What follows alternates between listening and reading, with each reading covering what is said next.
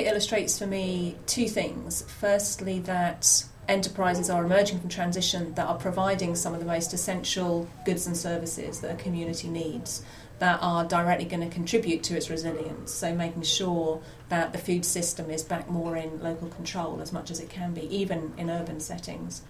And that we're looking at energy, generating our own renewable energy from the assets that we actually have where we are. And that you might think, well, that's easier in rural settings, but of course there's lots of opportunities in urban settings as well, as the Brixton Energy Company or Repowering London have certainly shown. It shows that while if you look at these enterprises individually, so if you look at a transition town that's maybe set up one energy company or one food business, you might think, well, that's great, but that's hardly going to have the impact that we need to really address the problems we're facing.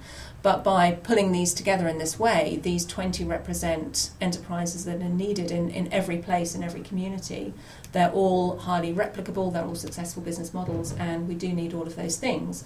And for me, it gets really exciting when you see that they're all possible, all these business models are possible in every single place, and you imagine the potential of that scaling up. We know at the moment these 20 are turning over about £3.5 million a year and employing over 100 people with lots of other opportunities for volunteering and other kind of participation. So they can have a really direct impact on the local economy, they provide jobs, and they can contribute to the resilience of the place as well.